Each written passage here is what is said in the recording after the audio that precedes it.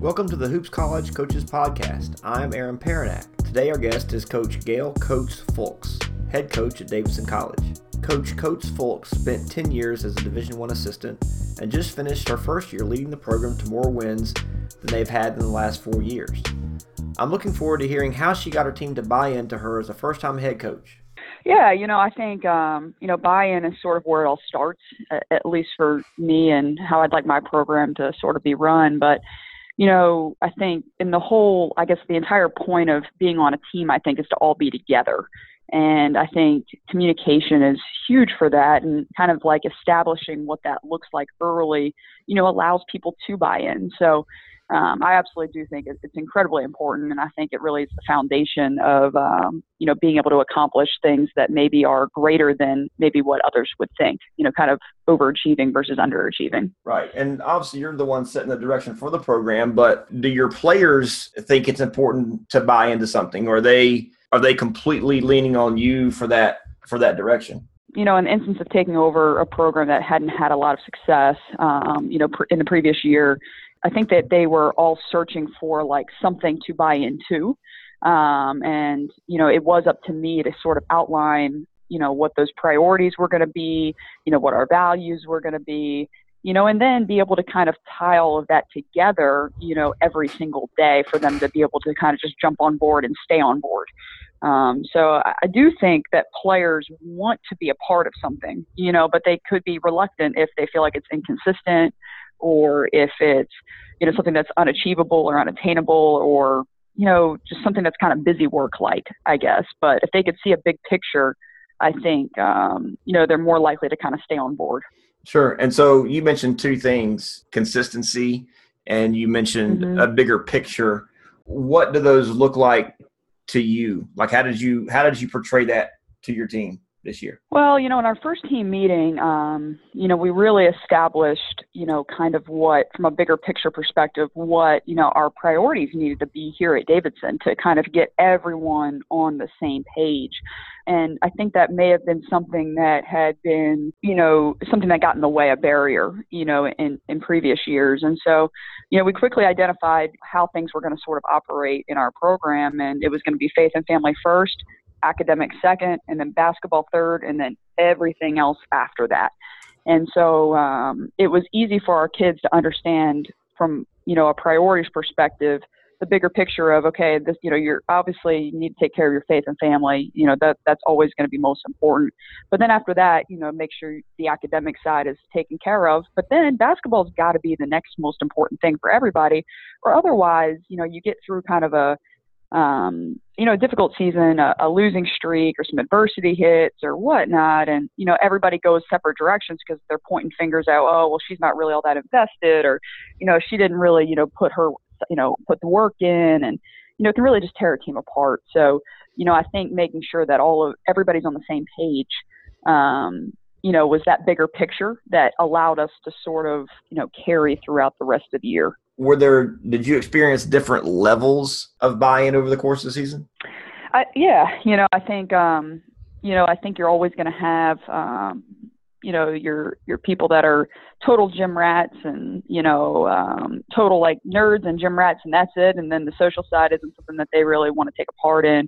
Then you're going to have other kids who that's a big piece of who they are, and kind of what gives them energy is being involved in a lot of stuff. And that makes them better, for our environment.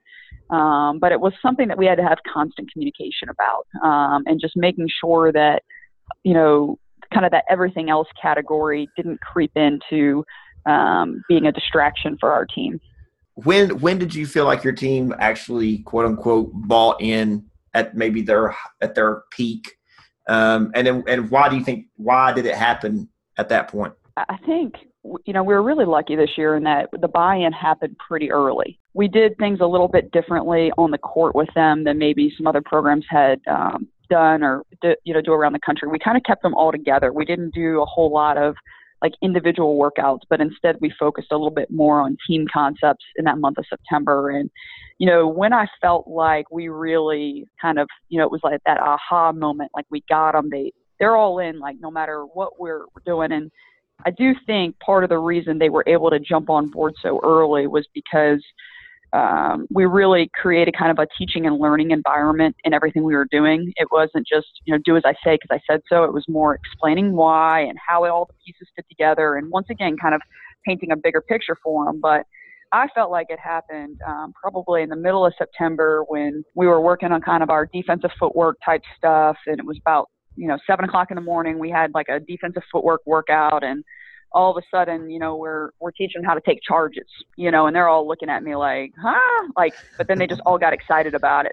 And they started chest bumping each other, getting up and high-fiving, like cheering each other on. And it was just like, these kids are so excited and so enthusiastic about a charge drill, like on September 13th at 7:07 in the morning, and it was just like, they'll do whatever it takes. They're all in. And I felt like that was kind of the moment where I felt like, they believed in the big picture, and that all of this stuff that we were asking them to do was to help us win. And from that point on, I mean, it might happen a little sooner than that, but that was to me kind of that big like aha moment, like, hey, they really want to win, and they believe we're going to help get them there. That's really early, and that's really awesome that you got some really good buy-in. And like you said, in September. Was there a point in December, January, February that you were like, uh-oh, we're about to lose them? And if there was, what did you do to kind of overcome that? We dropped kind of a game coming out of exams that, kudos to, the team that beat us, but we just didn't really show up ready to play. And it was probably one of the more frustrating moments I had with them. And I kind of just remember being kind of in the locker room with them afterwards and just being like, hey, like, this is all on us. Like, we've got to find a way to do this together. We didn't play well together today, and we lost to a team that played much better together than we did. And it was just that moment where the team, really kind of had to look in the mirror. We were kind of at a crossroads of, we had another big game coming up on Monday night, and are we going to do this together, or are we going to kind of, just kind of keep feeling a little sorry for ourselves, or, whatever it was, just making excuses really. And, the next Monday night, we were down 16 or 17 or something in the third quarter, and we came back and won by 12 or something crazy like that. And it was just, we were able to kind of look at ourselves in the mirror in the third quarter and be like, we're better than this. Let's not do this again to ourselves. And we were able to quickly get back on track. But I would say that kind of was a moment. And then we had another moment, I'd say, in February. I think February is always a hard month. And, for the first time in a couple of years, we were playing very meaningful games in February, where, we were playing for a home game in the conference tournament, which was something that they hadn't really ever been in a position to do, or at least recently. So we had a roadblock there, and it was another one of those we had to get back to being all together all the time, and really focusing on what was best for the team and becoming the best version of ourselves again. We kind of had to remake ourselves a little bit, and, they kind of accepted different roles, and everybody kind of stepped up, and we were able to kind of close the season, winning 2 games, which was a good way to end the year. I mean, anytime a team is in a position to do something they haven't done before or haven't done in a while, and usually with college teams, it's never done before because you're turning players over every 4 years. Looking for, they obviously experienced some positive adversity and maybe didn't quite handle it the best way. How are you moving forward to next year? What does buy-in look like in the off season? What does buy-in look like with your freshmen coming in? How are you going to translate what you accomplished this year to moving forward next year? This off season, we decided to sort of address like phases of our game that we weren't very good at, and being able to work together to get better at them, and constantly just kind of communicating, that we had a better year, and now we take a step forward. And what does that step forward look like? It means we've got to get a little stronger, a little faster, a little more fit, become better shooters. I mean, just every little phase of the game, everyone needs to take, personal accountability to become better, because we don't have summer school here at Davidson. So it's not like they're going to be here all summer long working out with us.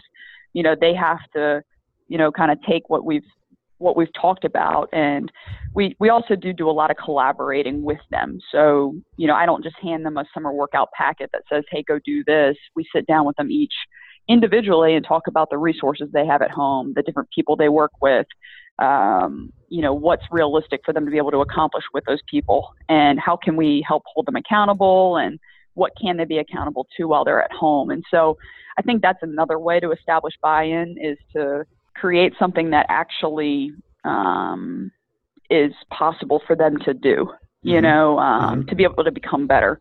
So that's just one way we're trying to get a little bit more carryover, is getting them to understand that if they're working on these things with what they're capable of working on, at home, we're going to see more success next year. And they believe it. We do a lot of film around here, so they've seen it. That's for sure. Right. And so you show it to them, and now they understand that they have a choice to either get better or not. And, like they tasted a little bit more success this year. And so now if you want to actually take that to the next level, you gotta put some work in. Got to do more. Yeah. So, got to do more. That's awesome. I think this is great. I think coaches are going to be able to take little bits of what you talked about and implement it with their program. And so I appreciate you taking the time to share. Yeah, no problem. I appreciate you having me. And, anytime anybody wants to come stop by and see a practice or whatnot, I'd love to have them. That's awesome. Thank you very much.